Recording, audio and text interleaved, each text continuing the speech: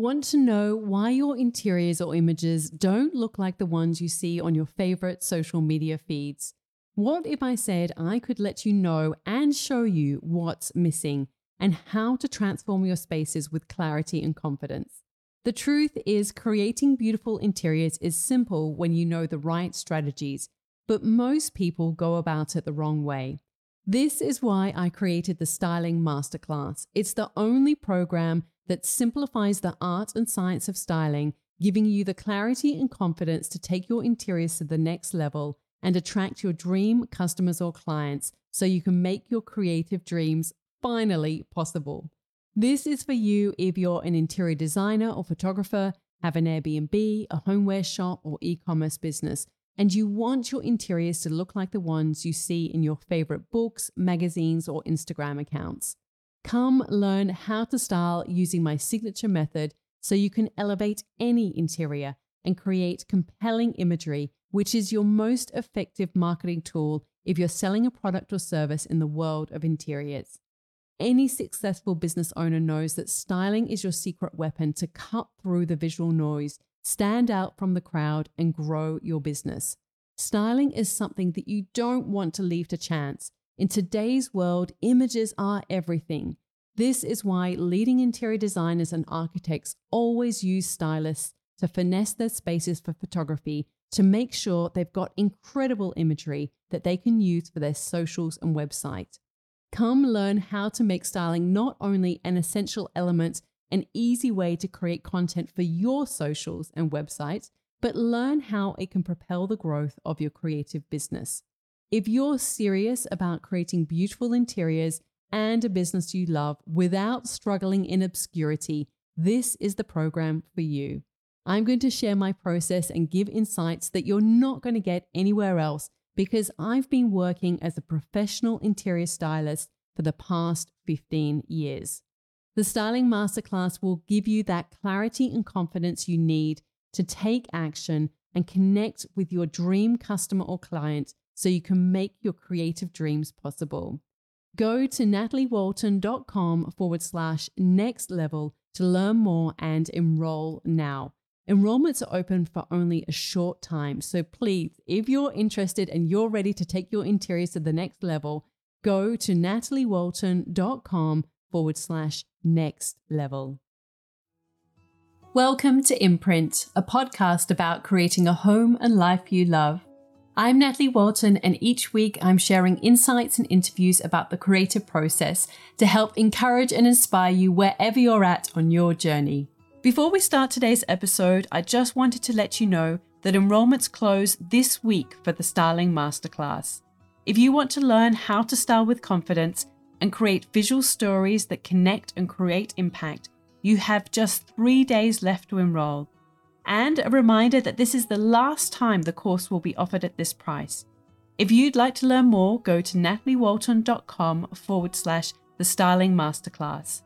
I'd love to have you come join me and teach you all of the biggest lessons I've learned over the past decade as a leading interior stylist for magazines, books, and brands. I can't wait to help you on your creative journey. To enroll, go to nataliewalton.com/the Styling Masterclass. And don't forget, this is the last time the course will be offered at this price. Okay, back to today's episode. Hello everyone, hope you're all well. Well, today is a great interview. I hope that you enjoyed as much as I did listening to Shira Gill, who is a home organizer, and she has a beautiful book coming out called Minimalista. It is jam-packed with tips and advice, and she shares many of the core concepts in today's interview. We first came in contact when she did my course, the Styling Masterclass. We talk a lot about educating yourself and really delving into different strands of knowledge at any given time. And Shira is a lifelong learner. So she shares some of the lessons that she has learned along the way. And I certainly got a lot out of this interview, and I hope that you do too.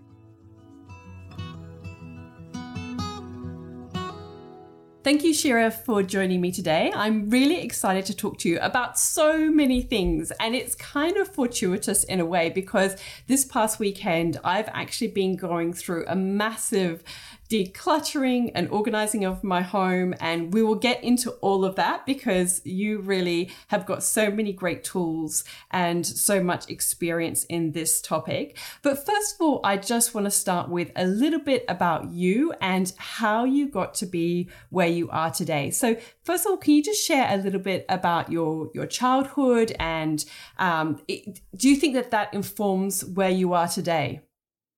Yes. Well, thank you so much for having me. I'm such a big fan of yours and happy to be here. Um, if we're going way back, I guess my kind of first memories as it relates to my career was my parents split up when I was 3 years old, and I was an only child. They ended up kind of getting back together, but then ultimately divorcing when I was 8. And so my early memories are kind of going back and forth between houses and between parents. And I remember my world feeling kind of shaken and a bit out of control. And so I think I just somehow grasped for control where I could find it, which happened to be my bedroom. And so I always was really aware of my environment and how it felt. And it almost felt like this magic to me to get things feeling just right and kind of a form of self-care for me.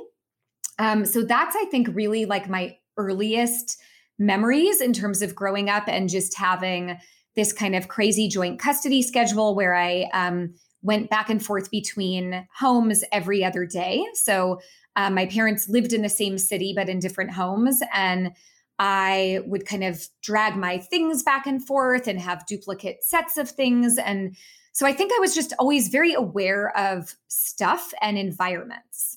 Yeah. And so were you the child with the tidy bedroom? I was, yeah. But, I remember it less about being immaculate or perfect and more just really caring how things were. So I was just I was a sensitive kid and very sensitive to my environment. So I remember like having my little collections and my little things. And my mom would always make fun of me because I was kind of arranging them. And I wanted them to be in like the right order. So I guess I was quite organized and tidy, but I think it was less about like striving for perfection and more about striving for this feeling of like feeling good in my space. Yeah, I definitely remember that myself as well as a child, sort of those early years and even teenage years that my bedroom was really important to me, what it looked like. I remember even choosing the paint colors and, the blanket and all of that kind of thing and how much, that kind of informs who I am today in many ways. I'm always fascinated by the nature versus nurture argument. And right.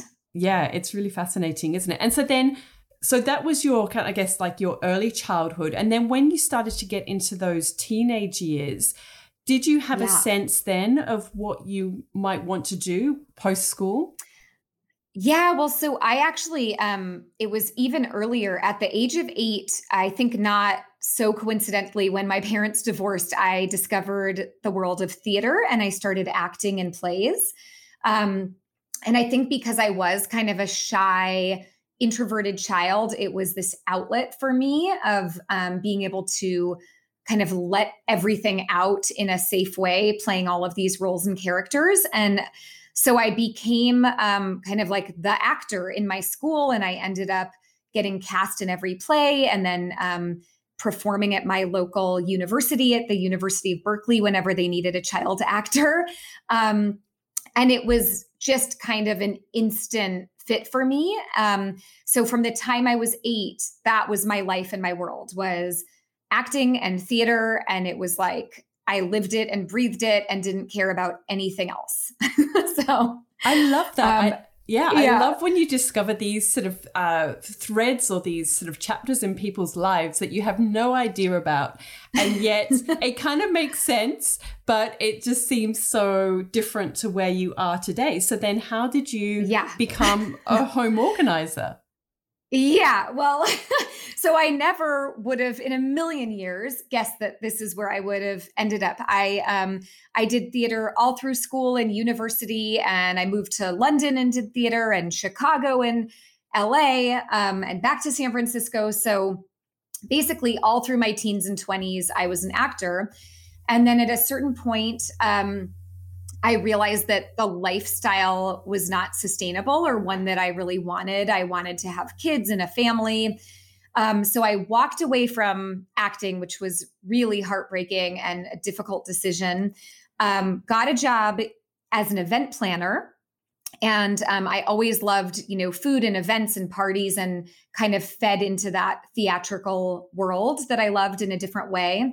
But a few years into that, I got laid off, and I was 8 months pregnant at the time when I got laid off. And so really starting my business was born out of complete necessity, where I was scrambling to figure out, what am I going to do? How am I going to make money? I'm 8 months pregnant.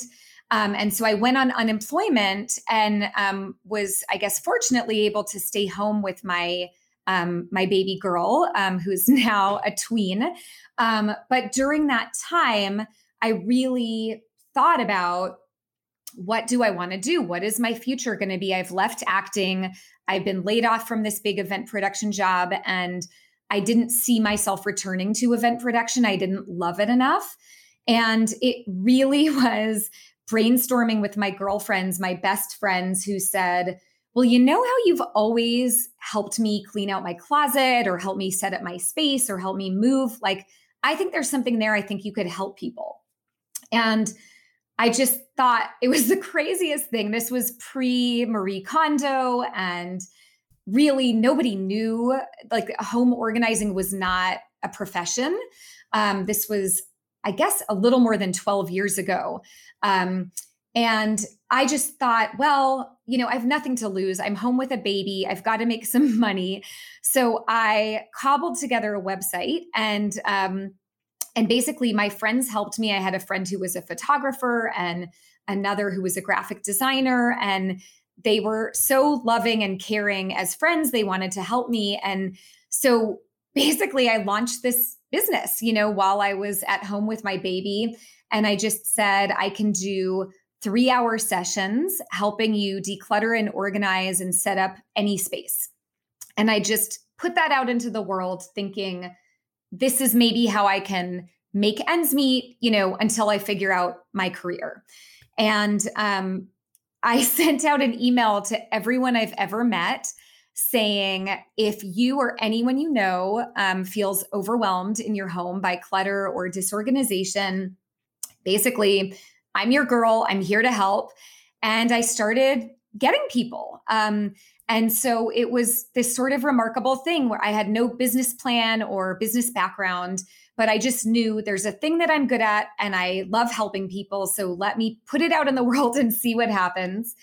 And the next thing I knew, I had clients, and then I had referrals. And now it's been 12 years. Yeah. No, I love that. I mean, and because my question, but you sort of answered it, was how it seems so strange in this world that we live in now. Like, everything's promoted through Instagram or Facebook, or, Right. we all know the sort of the value of having an email list and all of these things. And yet, I'm kind of thinking, like, 12 years ago, how on earth did you get clients 12 years ago?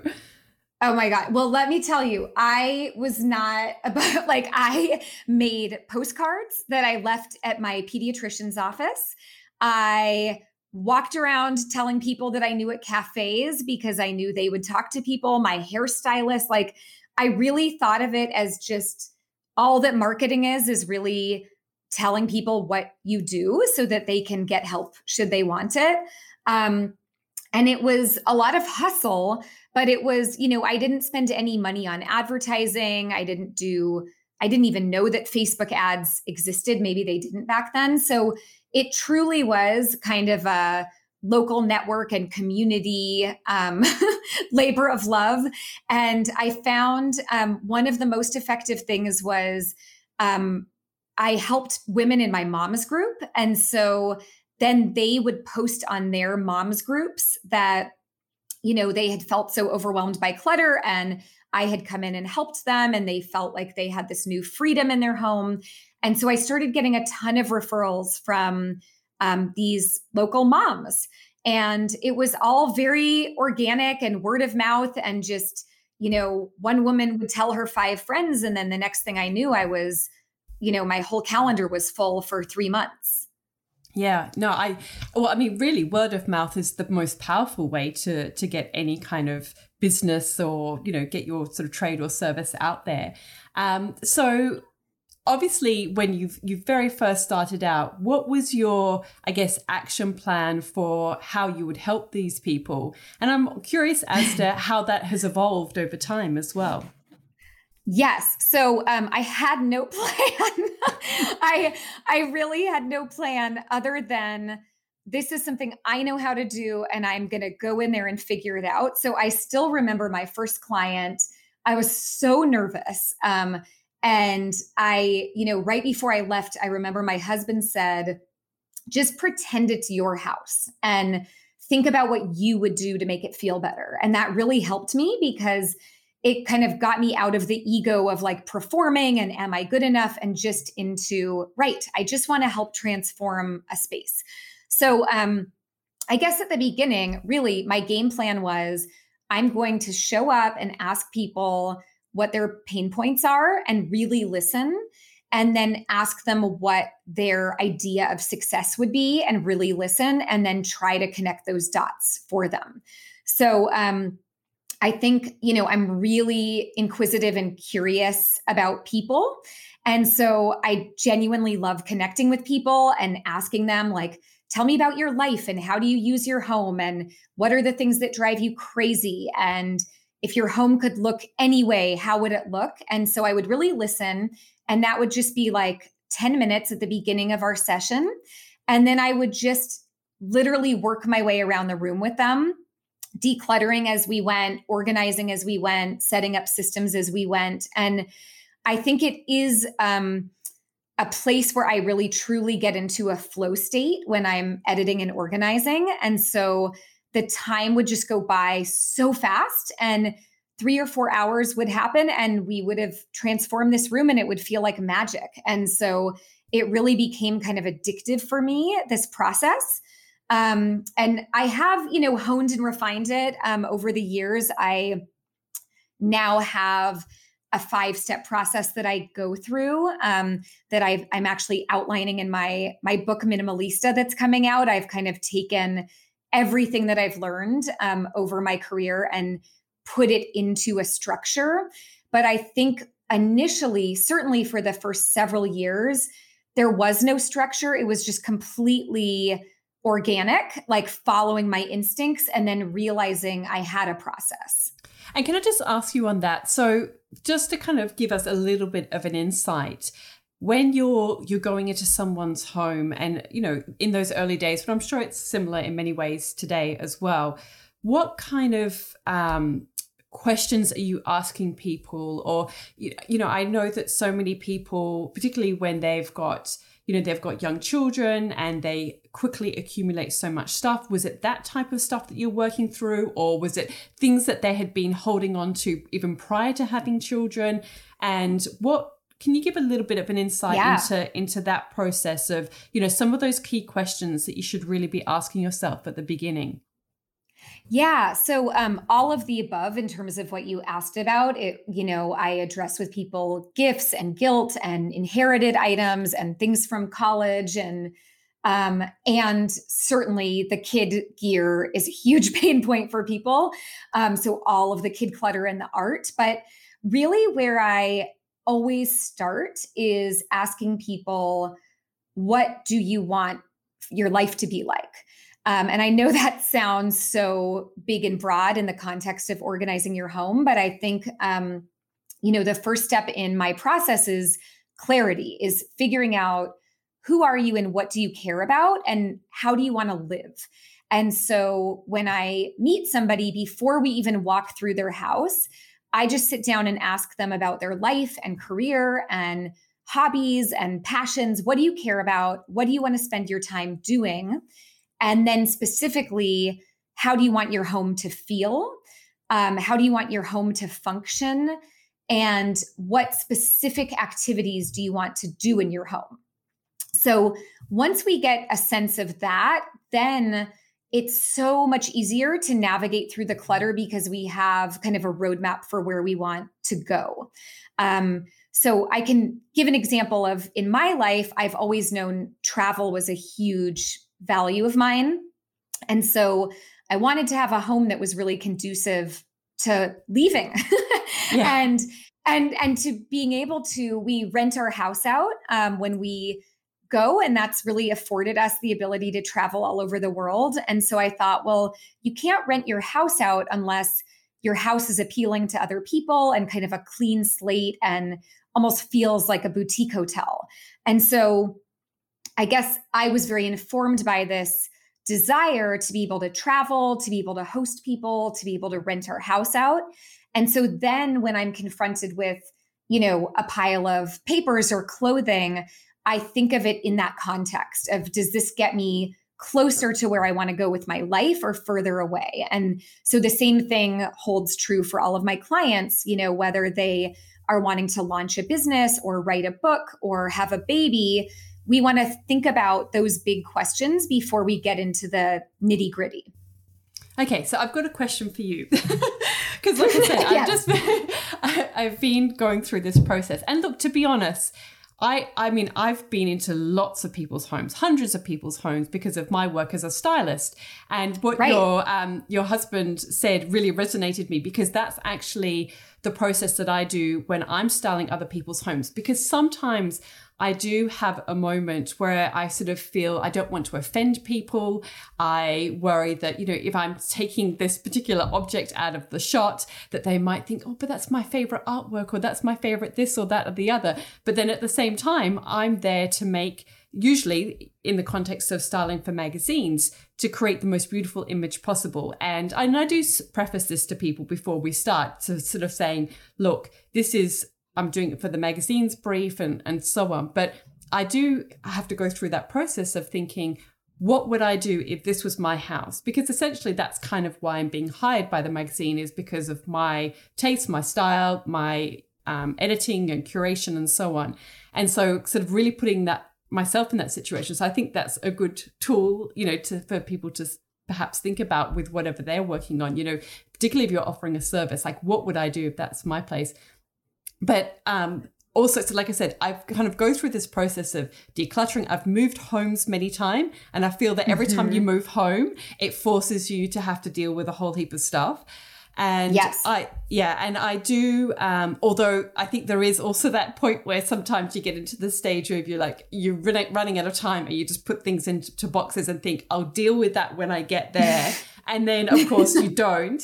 So I've also experienced that. But I do go through seasonal declutters, and like I said, I've been into lots of homes. And so I know the amount of stuff that we have in our home is far less than many, many other people. And yet still, when I go through these weekends of going through things, I'm like, how on earth do I have so much stuff? And it blows my mind. And so my example, one of the things that at the moment, I've been going through my bathroom cupboards, where I've been kind of storing some of my jewelry and other bits and pieces, and my life has changed. So I used to work in an office in a magazine. It was a bit like Devil Wears Prada, in the sense that, we were in the same offices as like Harper's Bazaar and Elle magazine and all this, so you go up in the lifts and, you want to look your best. And so the clothes that I had then, and the jewelry and all the things, I work from home now, it's just not relevant. Yeah. But I spent, money on certain things, and I have certain things. And I think, you kind of get invested in the sunk cost bias of like, well, I spent this much money on something, even some shoes. Like I've got a pair of like Manolo Blahnik shoes that I bought, for instance, and like, when am I going to wear those? And but then I think, well, shall I hold onto these for my daughters, because they do have value, and I know that they would love some of these things, particularly some of the jewelry from when I got married, and some beautiful antique pieces that I bought, but I don't wear them, and they're just in a box. And that's when I sometimes struggle. And I get everything that you're saying, but you can't hold on to everything. I know that, but I don't know. I'll be interested in your perspective on, say, something like that, jewelry. Yes. So I think you're really onto something, because the most common questions that I find people ask themselves are things like, did I pay a lot of money for this item?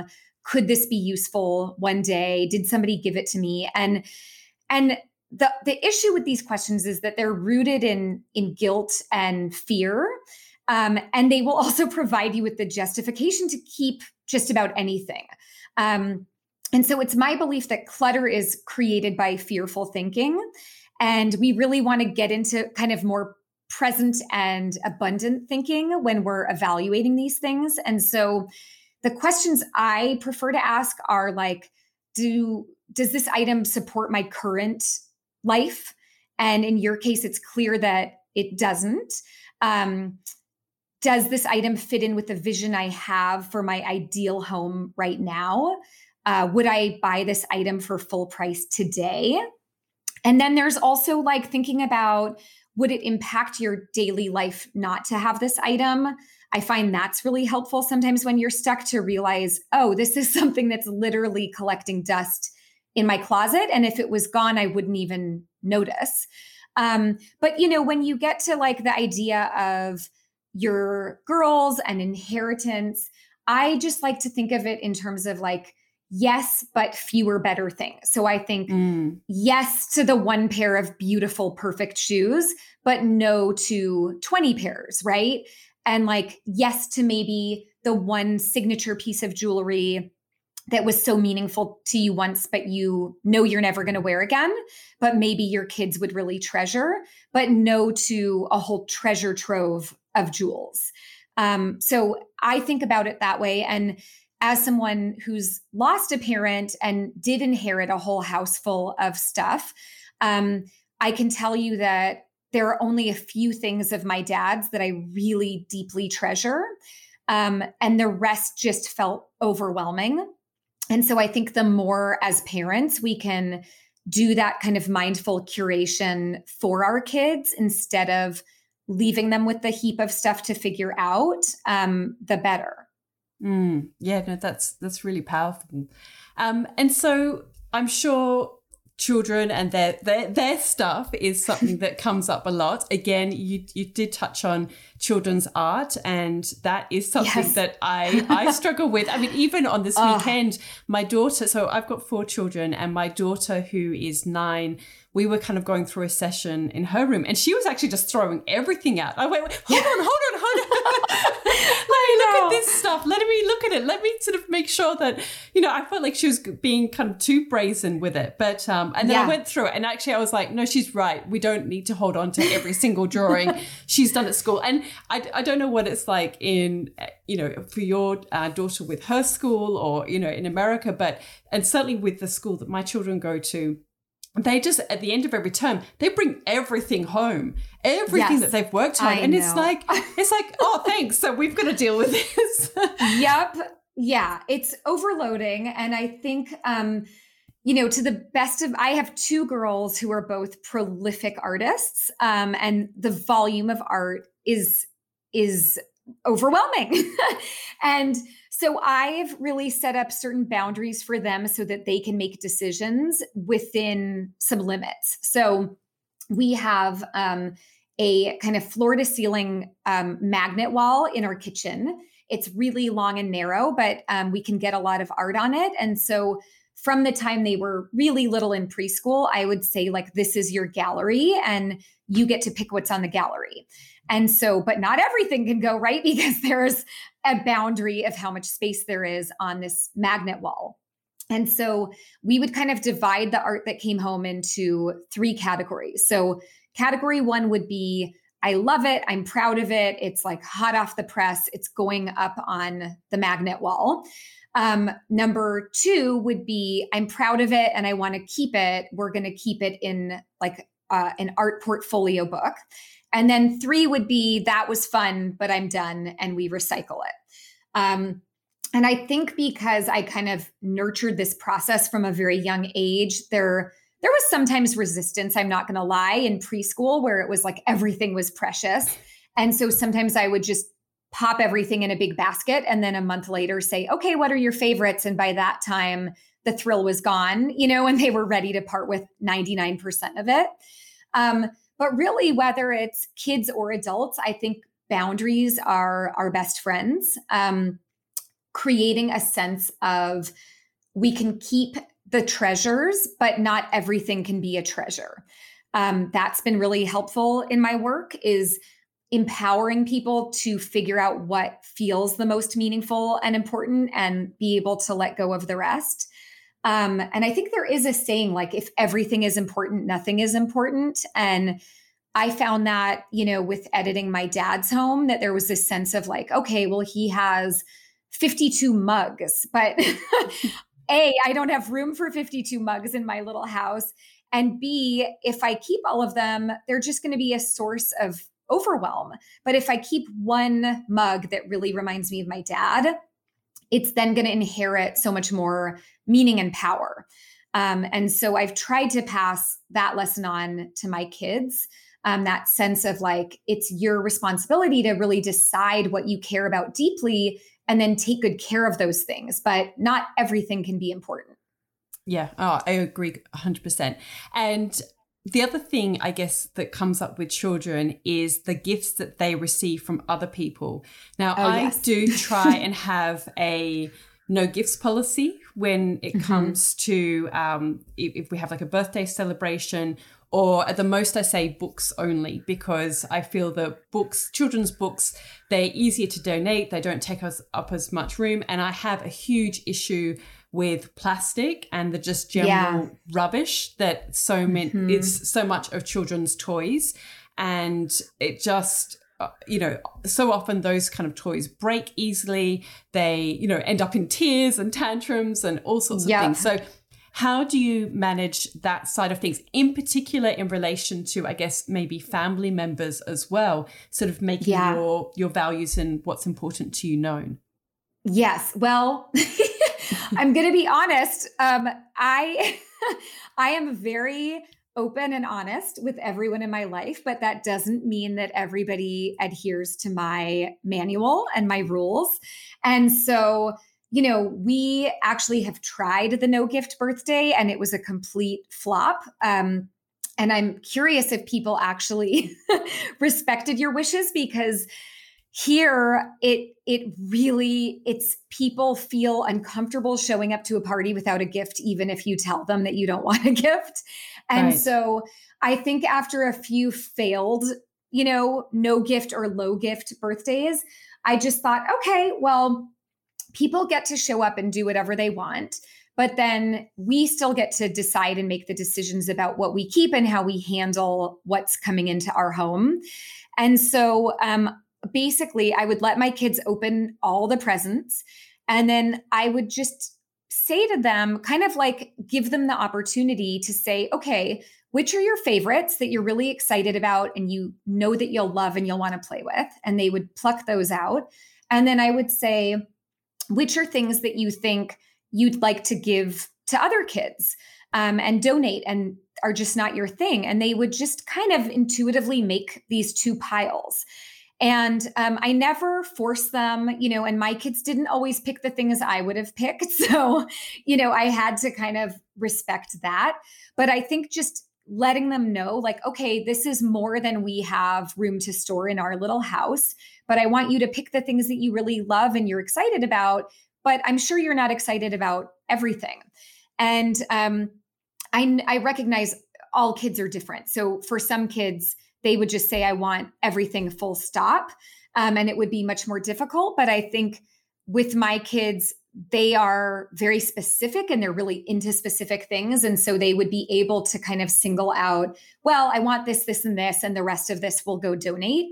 And I did raise them with this awareness that we are privileged and fortunate and have everything that we need and more. And there are many kids that don't have that privilege. And so I think it became part of our birthday ritual that after they opened their gifts and plucked out what they wanted, we would go donate. And so I think there's an opportunity for teaching there as well. Yeah. Yeah. I mean, I think that it does depend a little bit on the type of perhaps school community that you're part of or your local area. But yeah, I mean, it's definitely something that it's been a big thing in our family. And we actually put an emphasis on saying, like, we would like handmade cards, so get other children to make them. And our children always do that before they go to a party, which I think is kind of nice. But yeah, I for me, I think it's more the issue of actually my mum. Oh yeah, it's always the mom. And I will say with that, one tip that I've had is, we used to get just from both my mom and my mother-in-law, they just love, we have the first grandkids also in our family. So it was just this outpouring of generosity with gifts. And we have been able to train them to say, our kid just wants this one special kind of high ticket item.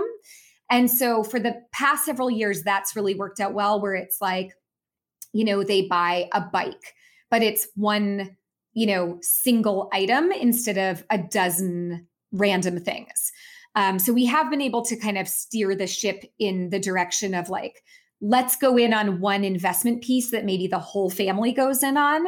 And then instead of getting, tons and tons of gifts, we're getting one thing that our kid really wants. Yeah. No, we sort of tried a name for that too, but with mixed success. I know. It's hard.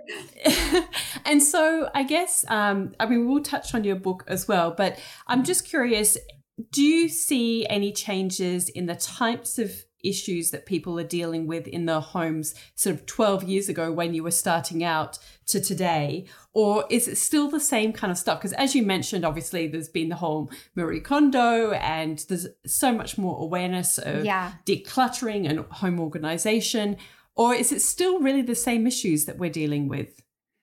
I have to say, I think it's the same issues. I've been in people's homes for 12 years and now even, on and off through the pandemic, talking to people and virtually coaching people.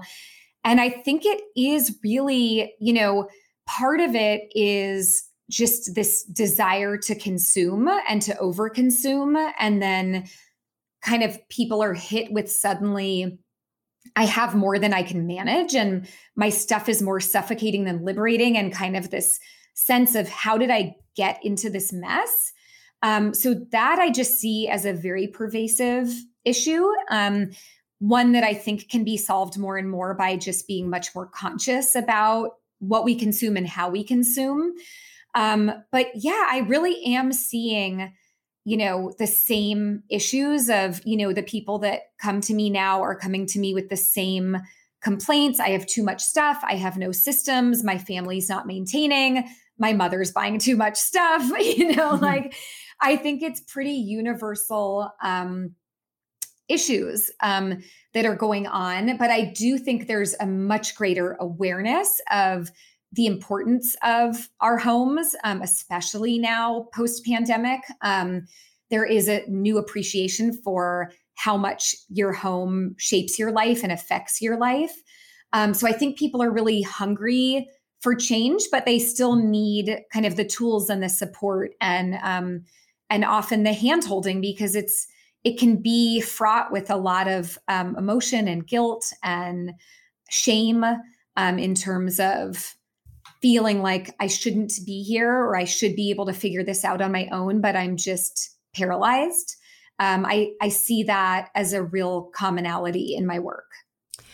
I just had the thought as well while you were talking that I think while there is so much more awareness of decluttering and organizing, we're also, since in that 12-year period, we have more easier access to online shopping. The online shopping wasn't even a thing. And so now it's so easy to just buy stuff all the time. And even social media and Instagram, this kind of click and shop concept. Yes. And we're bombarded every day more than ever with images and advertising.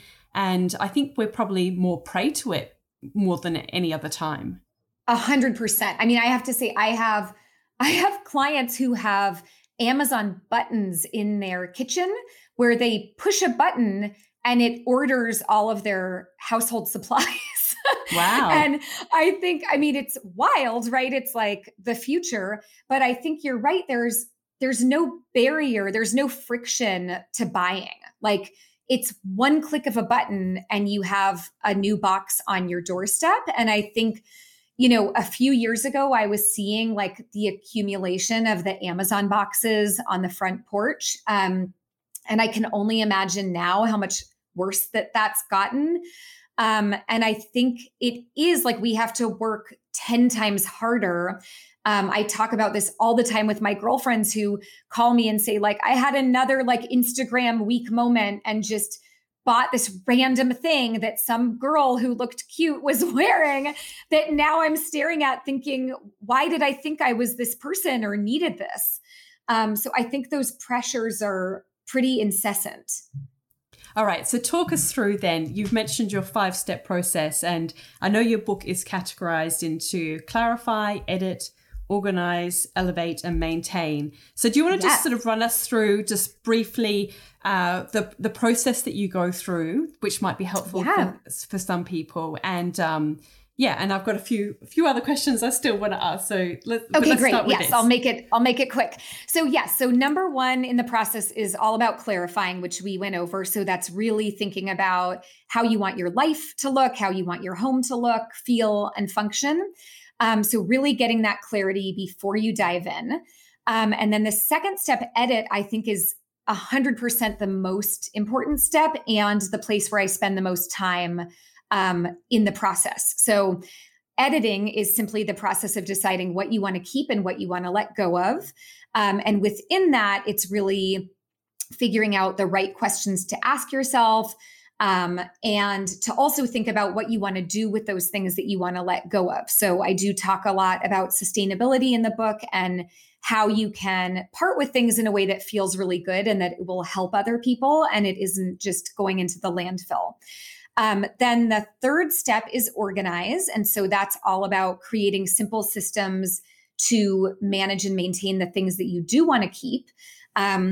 And I think especially for busy working parents, that is a crucial step because you want everyone in your home to know where things go, and to be able to put them back easily and intuitively.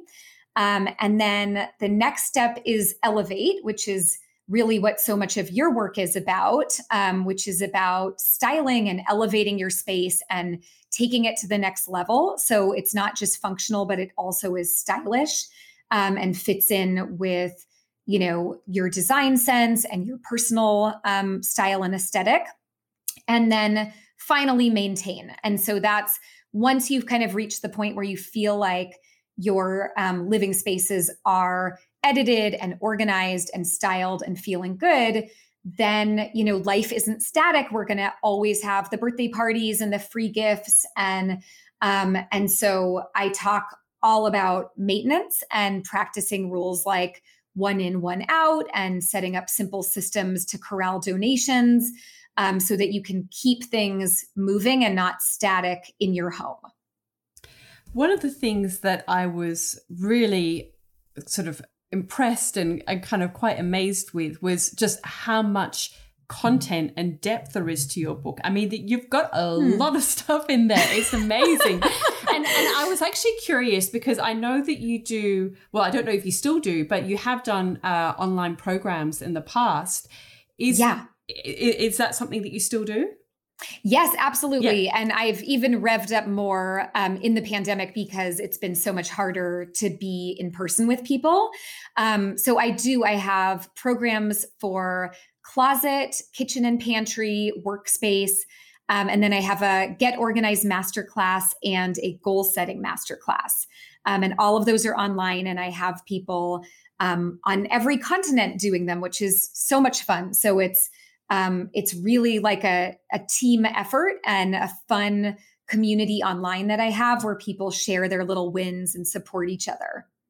So I was wondering, because like I said, this book is so jam-packed with insights and information. How are your programs different to the book? So, if somebody does the book, or, gets the book and sort of goes through the content, what is different about the courses so that, if that's something that they want to do as well? Yeah. So you're right. I mean, the book is so I literally downloaded everything I've ever learned. And I just, got into everything. And I did think that we would edit some of it out, but then my editors really felt like it was all valuable and people can learn from this. So the difference with the programs is it's really taking a very deep dive in a structured way into one specific area. So like my closet makeover program, which is has become my signature program, is literally helps you edit and organize and style everything from your socks, your underwear, your seasonal, your accessories, the costumes that you bought. And so it's very, very specific. And I go through and kind of coach you through the process from A to Z. Whereas the book, does that as well, but it's really breaks down my whole process and then gives you a room by room breakdown of like short, actionable projects that you can do in every room. So I've really designed the book so even if you're, a full-time working mom and you feel like you barely have 15 minutes, you can knock out a drawer or you can set up one simple system. And my belief is that if you can get out of overwhelm and start experiencing these like little tiny victories, you will be able to transform your home. It's just a matter of time. But I don't think anyone should have to quit their job to organize their home. So I've really tried to make both my book and my programs structured to kind of hold your hand through little bite-sized steps.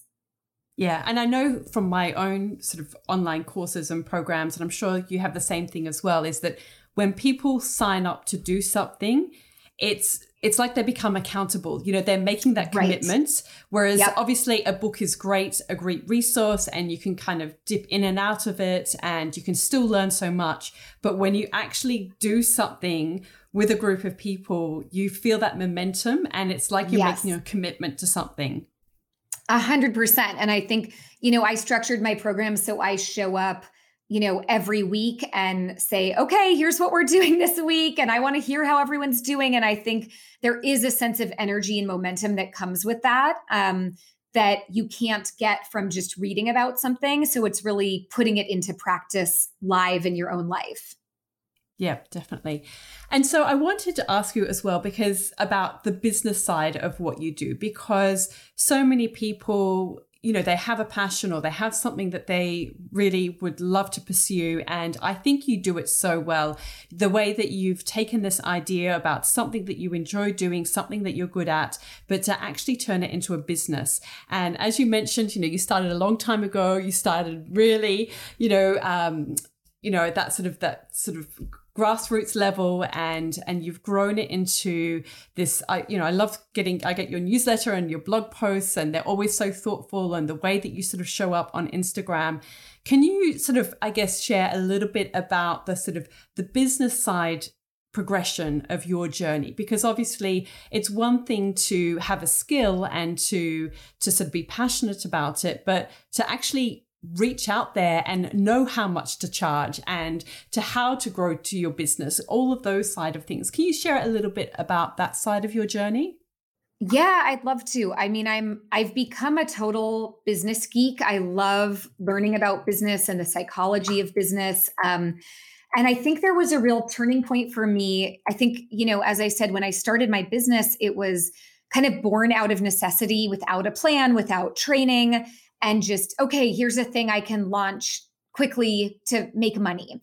And then I think there was a real turning point in my life when I thought, well, I think this is more than a side hustle. And I think if this is going to be a career, I really want to go all in on it. And I want to invest in my business and invest in myself. And so once I made that decision, I hired business coaches. I invested in going to the life coach school and becoming a certified life coach. I invested in business masterminds. I paid a photographer instead of, having a friend do images for my website.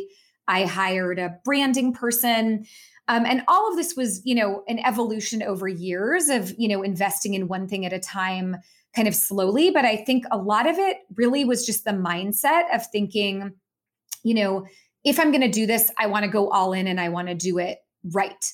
And so that's kind of like my mantra that I try to live by with everything that I do is I'm going to give anything that I do, 150% and go all in, whether that's, my Instagram or my blog post or my newsletter. If it feels, mediocre, I don't want to do it. And so part of it has just been that mentality, but I think I've also invested in a lot of great help and support from other entrepreneurs. And I think what I've seen is every time I invest in my business, it comes back in spades. And I think when I was starting, I was always very scared to invest and felt like, well, I'll trade with somebody, or I'll have a friend do it. But I was always kind of cutting corners. And I think when I finally said, you know what, this is not a hobby, this is a career, and I'm going to treat it as such, that's when I think my business really started exploding, when I took it seriously. Yeah, that's powerful. Because there are so many decisions to make in a business itself. And the clutter within our own home, I think quickly our businesses can become cluttered. Do you do a newsletter, a podcast, a blog, right. All of these different things. And, do you do one program? Do you do 5 programs? And trying to make the decisions along that way. Have you found some parallels in terms of the decision-making process? Yeah, absolutely. I mean, I think one of the hardest things for me is constraint in my own business. It's very easy for me with my home and physical things, but I think I get kind of greedy in my business. And, it's like, oh, well, I have a blog, but what about a podcast? And what about starting a magazine? And I'm a creative. And so I'm always generating ideas, but I find if I have too many ideas and I'm pursuing too many things, all of it gets diluted. And so that's the reason I don't have a podcast yet, is because I decided I'm going to go all in on writing my book. And I didn't feel that I could write my book, run my business, and launch a podcast successfully up to my standards. And so what I often do is I have this idea of like parking those ideas in a parking lot so they're safe and I can come back to them and they're not going to go away. But that I really force myself to constrain to one big thing at a time. So when I launched my first program, that whole year was just researching online programs and creating the program and learning about marketing a program. And that's where all of my energy went. And then over the past year, everything went for me into writing my book and taking pictures for my book and learning about the publishing industry. And so I think, once the book is out and live in the world, then I'll feel like I can give myself permission to pursue, the next big venture. But I do sort of have this commitment to myself, one big thing at a time. Yeah, no, that's really great too. And just curious, do you have a team that you work with, or do you mainly just use contractors? Can you give us a little bit of an insight into the back end of your business? Yeah, I mean, I will admit that I think the biggest thing I struggle with is letting go of control. And so I'm actually at a point in my business where I really do need more help. And so I'll likely be looking to hire more help. But currently it is me and a handful of contractors. But I write all of my content. I produce all of my blogs. I run all of my programs. And so really, I just have a part-time virtual assistant who helps with some of the tech backend. And then I have a photographer, I have a web developer, and I have a graphic designer. But in terms of like social media and blog and program content, my book, all of that, running the back end of my business, booking clients, I do all of that.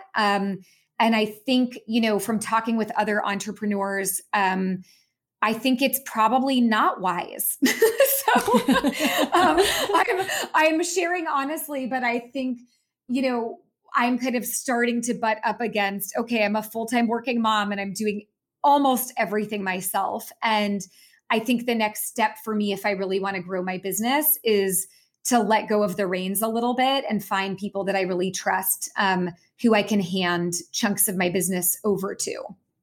Yeah. No, I mean, there's so many parallels with what you've said. I mean, I'm exactly the same, but I think, there comes a point where you just cannot do it all. And I've got a couple of people helping me with some of my things, but it is really, really hard because when you're kind of like that's your nature. Yes. But at the same time, it gives you so much more freedom. So, and now that you've finished your book, I know you're obviously promoting it and so on, but maybe, that's the kind of the next chapter for your business. I think so. Yeah. So you did touch on Instagram, and I know I just wanted to ask you a little bit about your insights on that, because I know that is something that so many people struggle with, what to say, how to show up. What are some of the big lessons that you've learned about using Instagram and social media? Yeah. So it's funny because I was such a reluctant social media participant. And in fact, my husband created an Instagram account for me, and I was kicking and screaming. Like, I remember saying, I don't want to do this. And he was really like, I think you have to. And so I had to really reframe it for myself, because it felt like a should initially, of like, oh, it's another thing on the to-do list to, post on Instagram. And I'm not a tech savvy person, and I'm in my 40s. And, I had all of these beliefs around like, this isn't for me. But I really realized, Instagram and other social media platforms are just tools, and we get to decide how we use those tools and why we use those tools. And so I think for me, the light bulb moment was thinking, well, this is actually a free tool where I can think about it as curating my very own magazine. And so that's how I started thinking about it, instead of like, what are other people doing and how do I keep up and all of the kind of compare and despair stuff.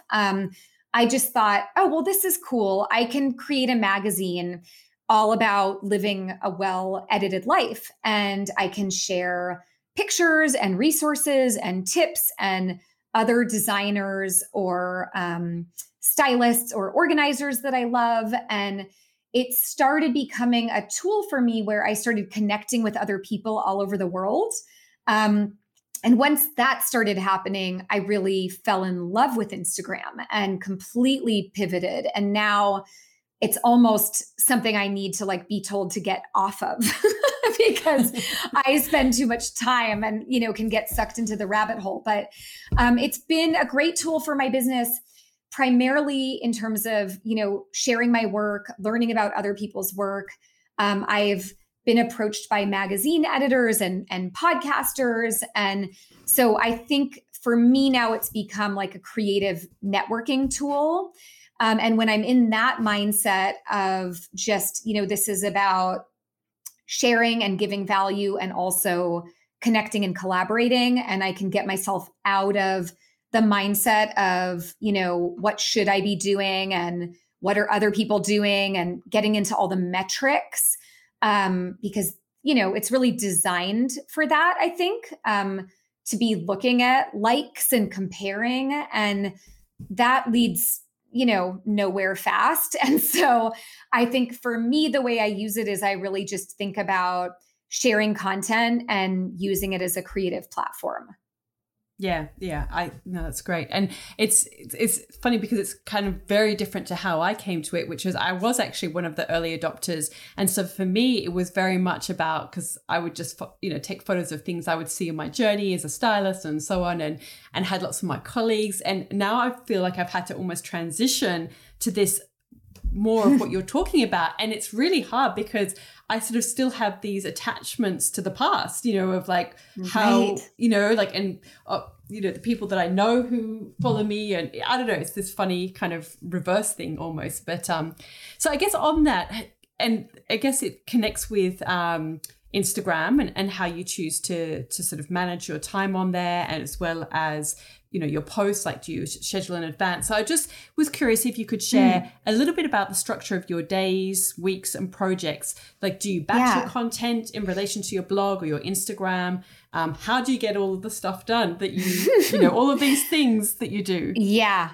Well, so I would like to say that I am very organized and I batch all of my content months in advance, and it's all very lovely.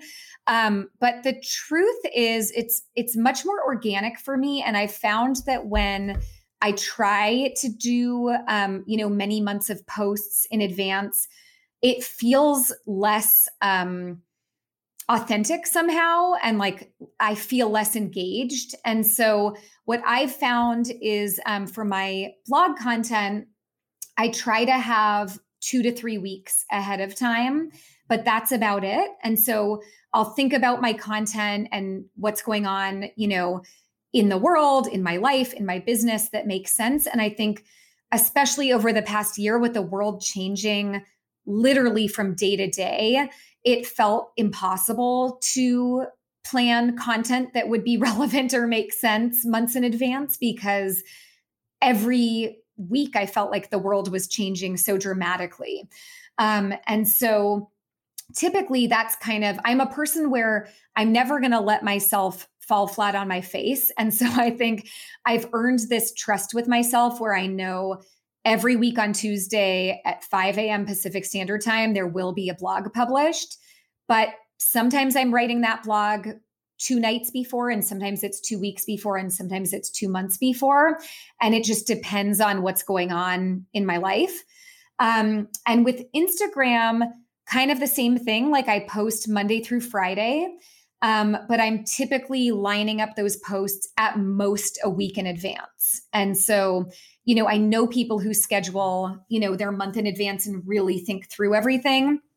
I will say, honestly, the way that I have fun on Instagram is just by posting what I'm doing in real time, what I'm thinking about, what's inspiring me. And so I always do it. It always gets done, but it often is, close to the time where the post comes out. Just because I guess I'm a bit rebellious against the really far in advance organized content, which is funny since I'm an organizer. But I guess the kind of creative, artistic part of me feels like, no, I just want to do it when I'm in the mood. And so that's what I do. But that being said, my days and my schedule are quite organized and quite batched. So, every Friday I have an in-person project with a client in their home. And Tuesdays and Thursdays are days where I'm either running live programs or I have a mentorship program and I'm coaching my clients on Tuesdays and Thursdays. Wednesday is always my kind of creative content day. So that's when I do photo shoots or blogs or magazine articles, often podcast interviews. And then Monday is kind of my business admin day. So invoicing clients, responding to emails, anything having to do with like the admin or the back end business part. So I'm quite kind of organized and methodical, I guess, in that broad way. And then it's just with regard to my blog posts and my social media posts that I tend to want to be more organic and closer to the time of the post. Yep. No, makes sense. All right. I've got some quick questions for you. But before we do that, my last kind of question that I did want to ask, I mean, I feel like you've touched on it, but so you can maybe share your top tip. So what are some of the biggest lessons you've learned in relation to, or tips that you could give in relation to people, helping people declutter or organize their home, and maybe also in relation to sort of having your own business? Could you share some of the, the main things that you kind of keep coming back to, or it just feels like that was what kind of really makes it the biggest difference? Yeah, I mean, I think with both of them, I'm always encouraging people to come back to their values. And I think if you try to organize your home or your business without first getting very clear on what your values are and what you're wanting to create, in your home, you're just moving piles of stuff around, And so I think like my number one tip for organizing the home is get a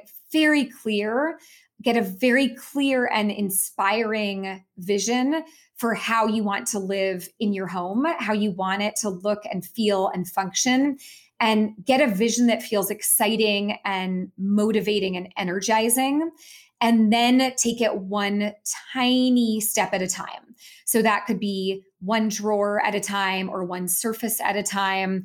My main methodology is one room at a time, but broken into bite-sized pieces so that you don't get overwhelmed. And in terms of business, I think, one of the big things I have learned is if you are willing to embrace discomfort, there's really nothing that you can't achieve.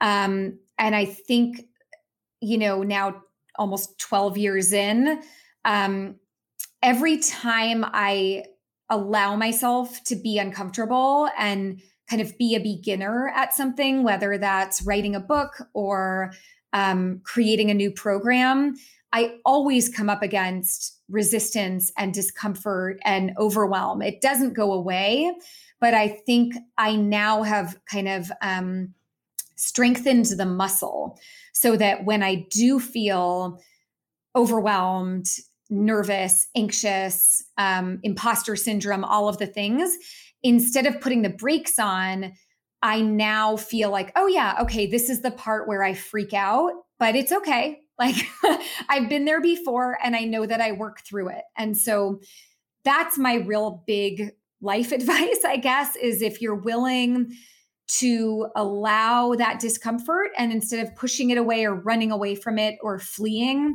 kind of invite it in for the ride. There's really nothing that you can't do. Yeah. Great. Okay, so I'm going to launch into, I don't want to keep up too much more of the time, but I do have these quick questions that I like to ask at the end. And I think it always gives an interesting insight into people and, all of our different journeys. The first question, always the hardest, but I'm sure that you can do this. I've got complete faith in you. So which 5 words best describe you? Oh, yeah. Okay. So I would say creative, curious, driven, brave, and impatient. Sounds a little bit like me. Yes, I think we have a lot in common. You've kind of touched on this a little bit, but maybe there's something else that comes to mind. What's the best life or career lesson you've learned? So it could be beyond organizing or business, but best life or career lesson that you've learned. Well, probably, the fear doesn't mean stop, it means go. But also probably ask for help. I think that's really hard for someone like me. And I think every time I've asked for help, it's been so beneficial to my life and my business. What's your proudest career achievement? Probably my book. I think getting a book deal with Penguin Random House really has felt like, a childhood dream realized. And I think feels like the culmination of a career that I'm really proud of, but being able to distill everything that I've learned into a tangible book, I think feels like the best. Yeah. What's been your best decision? Marrying my husband. I was always attracted to the bad boy, and my husband is a great guy. And so I think it really took a lot of doing for me to make the decision to be with someone who was so loyal and loving and like a rock, because that's not where I was gravitating towards. But marrying him has been the best decision I've ever made. Oh, that's nice. Who inspires you? I mean, so many people, but I think like there's a quality that inspires me, which is I love tenacity. And there's so many examples of this, but I think whenever I come across someone, like not even, a celebrity or an influencer, but just someone in day-to-day life that has overcome tremendous adversity and just keeps on getting up and pushing through, those are the people I am so attracted to and so inspired by. What are you passionate about? Ice cream. That's kind of a cheat answer. I'm passionate about personal growth. I think I always feel like I want to be pushing myself to the next level and evolving. And I think that concept of personal growth always kind of gets me up in the morning, gets me fired up to kind of do more and do better and take risks. Yep. And what dream do you still want to fulfill? I really desperately want to travel around the world. I want to do like a year-long round the world trip where I just go everywhere and experience everything and see the world through different eyes. That's really always been a dream of mine. So I know I'm going to do it. It's just finding the right timing with the kids and everything else. Yeah, I know. Let's hope it can happen again. I know I have some things too. Oh. What are you reading at the moment? I'm reading a book called Tiny Habits that I highly recommend. I am kind of a goal-setting junkie, and I love reading personal development books and business books. And this book is really all about the power of little tiny micro actions. So I love it. Yeah.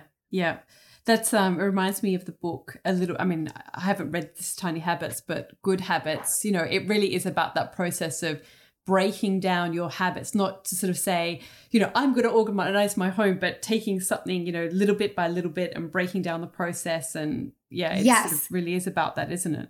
Yeah, just like I'm just going to put my keys in the same place every day. That's all I'm going to do. And then I think the accumulation of all of those little smart micro decisions compounded can transform your life. Yep.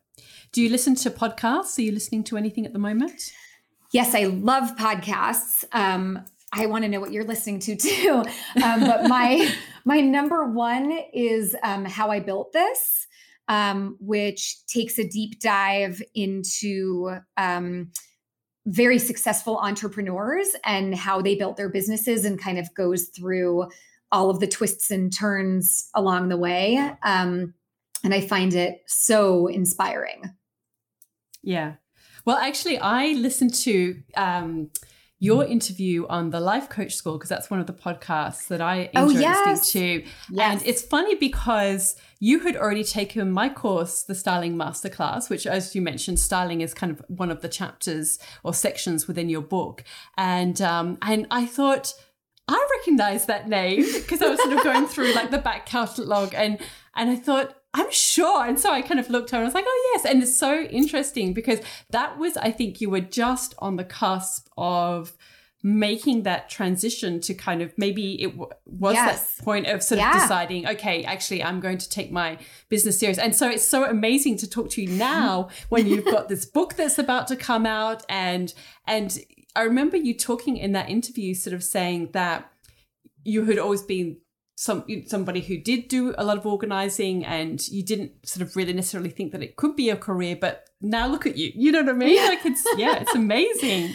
Yes, it's been a big few years. Yeah. Lots has happened. Yeah, no, it's amazing. And what piece of advice would you give to your younger self? I would probably say no need to rush, which I still have to tell myself all the time. But I think I always have this sort of frenetic desperation to like achieve everything immediately. And I think I would just want to tell my younger self, like, it's okay. Like, it's all going to happen. You don't have to rush through everything. Just one thing at a time. Yep, that resonates too.